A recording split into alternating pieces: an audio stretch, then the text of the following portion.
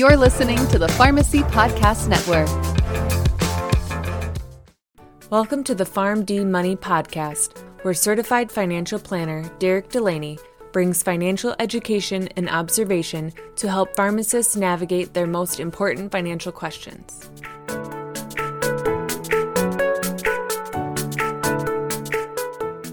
Welcome in, PharmD Nation, to episode number 83 of the PharmD Money Podcast. I am your host, Derek Delaney. Thank you all for joining me today. You know, one of the most interesting dynamics for couples who are married is learning whether they utilize joint bank accounts or like to keep their finances separate.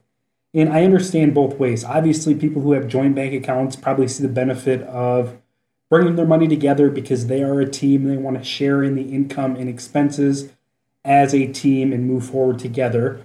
Where maybe people who have separate bank accounts like to do so because that's the way they started their relationship when they started dating, and it has worked just fine in that regard. So they want to not rock the boat and continue to move forward with the way that's worked appropriately over the last handful of years. And the reason I bring this up and the reason why this is a podcast episode is because recently I ran into a really interesting finding from the Journal of Personality and Social Psychology. And essentially that finding came out and said that for couples who have joint bank accounts, they experience a higher level of satisfaction within their relationship, and they also are shown to have that they're also shown to be less likely to separate during that relationship, whether that's in a dating phase or a marriage phase. So you have a pretty well-regarded journal coming out and giving us that information. And the question then becomes is why would anybody keep their money separate? And there are a ton of reasons why, and a lot of those are probably personal. But I want to jump in and concentrate on why I think both options could be beneficial and why both options work. And I'm not just guessing at this. I have seen this used and utilized in relationships based off of clients that I have helped who have utilized joint bank accounts and then those who have used separate bank accounts when it comes to managing their financial lives. So I think for either one of those to work, there are common traits that regardless of which option you use, need to be met in order to be successful. If these traits are not met or if they're limited in any way, I think it doesn't matter how you manage your finances with your significant other, it's not going to work out in the end if these traits are not met. And the first one is obvious, and that is communication. You need to have strong communication when it comes to your finances with your significant other.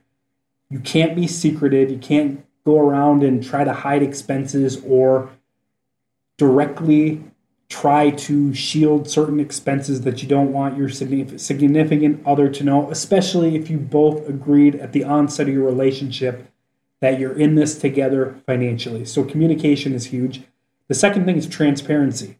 Now, having a joint bank account essentially eliminates this problem because it's clear and transparent for any spouse or partner to get in and look at the other spouse's or partner's activity. But when you have separate bank accounts, this becomes really, really important. And I think the easiest way to create transparency is to share logins on those separate bank accounts. So if that other spouse or partner ever thinks that maybe something wrong is going on, or maybe you're not meeting your end of the bargain for any different financial way, they have the ability to go in there and check. And really, if you're on the same team, you should have no problem with that transparency in your financial relationship. The third trait that needs to be met is forgiveness. And this is a big one because nobody is perfect with money. There are always going to be things that are going to happen that you're going to disagree with when it comes to finances that your significant other or spouse does.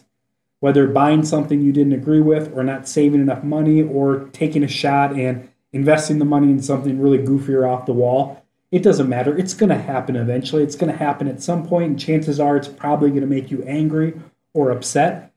And that's just the reality we live in, and that's the real world, and it's something you have to get over. And the easiest way to getting over that is knowing you're going to provide forgiveness about things that haven't even happened yet. So when the time comes to do that, you're prepared mentally to do so. And then the last one, and this is kind of unique, is I think another trait that needs to be met is creating a board of directors style conversation at the end or beginning of every single year. And if you really want to get into it, you could do this quarterly as well. And this is having carved out time that you and your significant other or spouse can get together and have an open conversation and have good dialogue about your finances. And this could happen whether you have joint bank accounts or separate bank accounts, but I think this could be really beneficial if you have separate bank accounts and your communication throughout the year is really lacking. Because it gives that person a chance to speak their mind, to address any concerns that they have, and it also gives the other person a chance to address any of that and then also come back with a rebuttal or a chance to speak their mind as well. And then hopefully through that board of directors style conversation, a road forward that you're both content with can be created. So those are traits that I think have to be met regardless of how you manage your finances, whether that's separate bank accounts or joint bank accounts. Now, again, I think joint bank accounts work a little bit better because it eliminates the probability of you not meeting some of those specific traits we just talked about, which are communication and transparency. And if you have a joint account, it's going to allow for that to happen on the terms of your spouse or significant other, meaning they don't have to wait for you to provide them with that information. They can go get that themselves if they really want it. And chances are, knowing that they have that freedom and that availability to get that financial information is going to bring them more peace of mind, which is going to not want them to look at that as often anyway. So I think having a joint account, if you're married or if you're dating or if you're in a relationship with somebody and you want to start organizing your finances, is the preferable way to do it. And it especially becomes important when you start adding other layers to the relationship, and the big one there being kids. If you have kids and you start splitting up kid expenses where you got to pay for this, I'll pay for this, you pay for that, I'll pay for that, all it takes is for somebody to forget or not pay or think the other one is going to do it, and all of a sudden you made a oh no or a boo-boo, and the other person's going to come back on you and probably be a little bit more upset because it's not their well-being that's being impacted, it's the child's well-being as well. So having a joint bank account can make that dynamic a lot easier.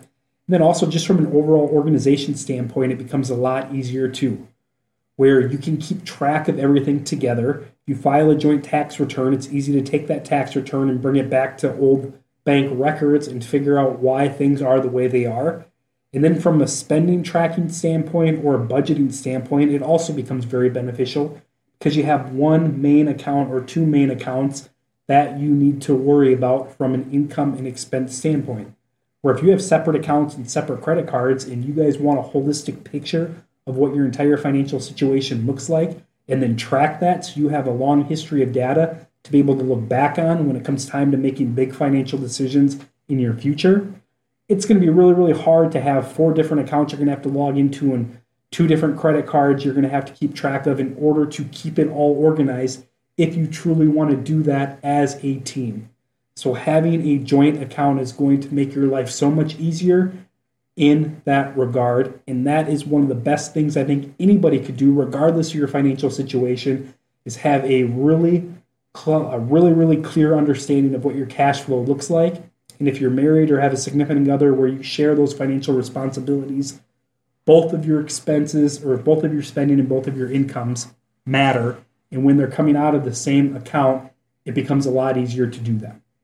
So there you have it. Sharing bank accounts with your spouse or significant other is something that some people do. Other people prefer to do it differently. Both can work just fine as long as those specific traits are met. But I think ultimately it's easier to do it through joint bank accounts than separate, especially as your life evolves and those additional layers get added on, like having children or taking care of aging parents or whatever else you have going on in life.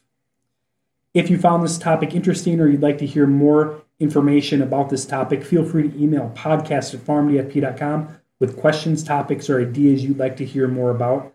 Finally, if you'd like to learn more about me or PharmD Financial Planning, feel free to visit farmdfp.com and all your questions there will be answered. And finally, until next time, PharmD Nation, be well. The PharmD Money podcast is not intended to be tax, legal, or investment advice. All opinions expressed on the show are for informational purposes only and should not be relied upon for tax, legal, or investment advice.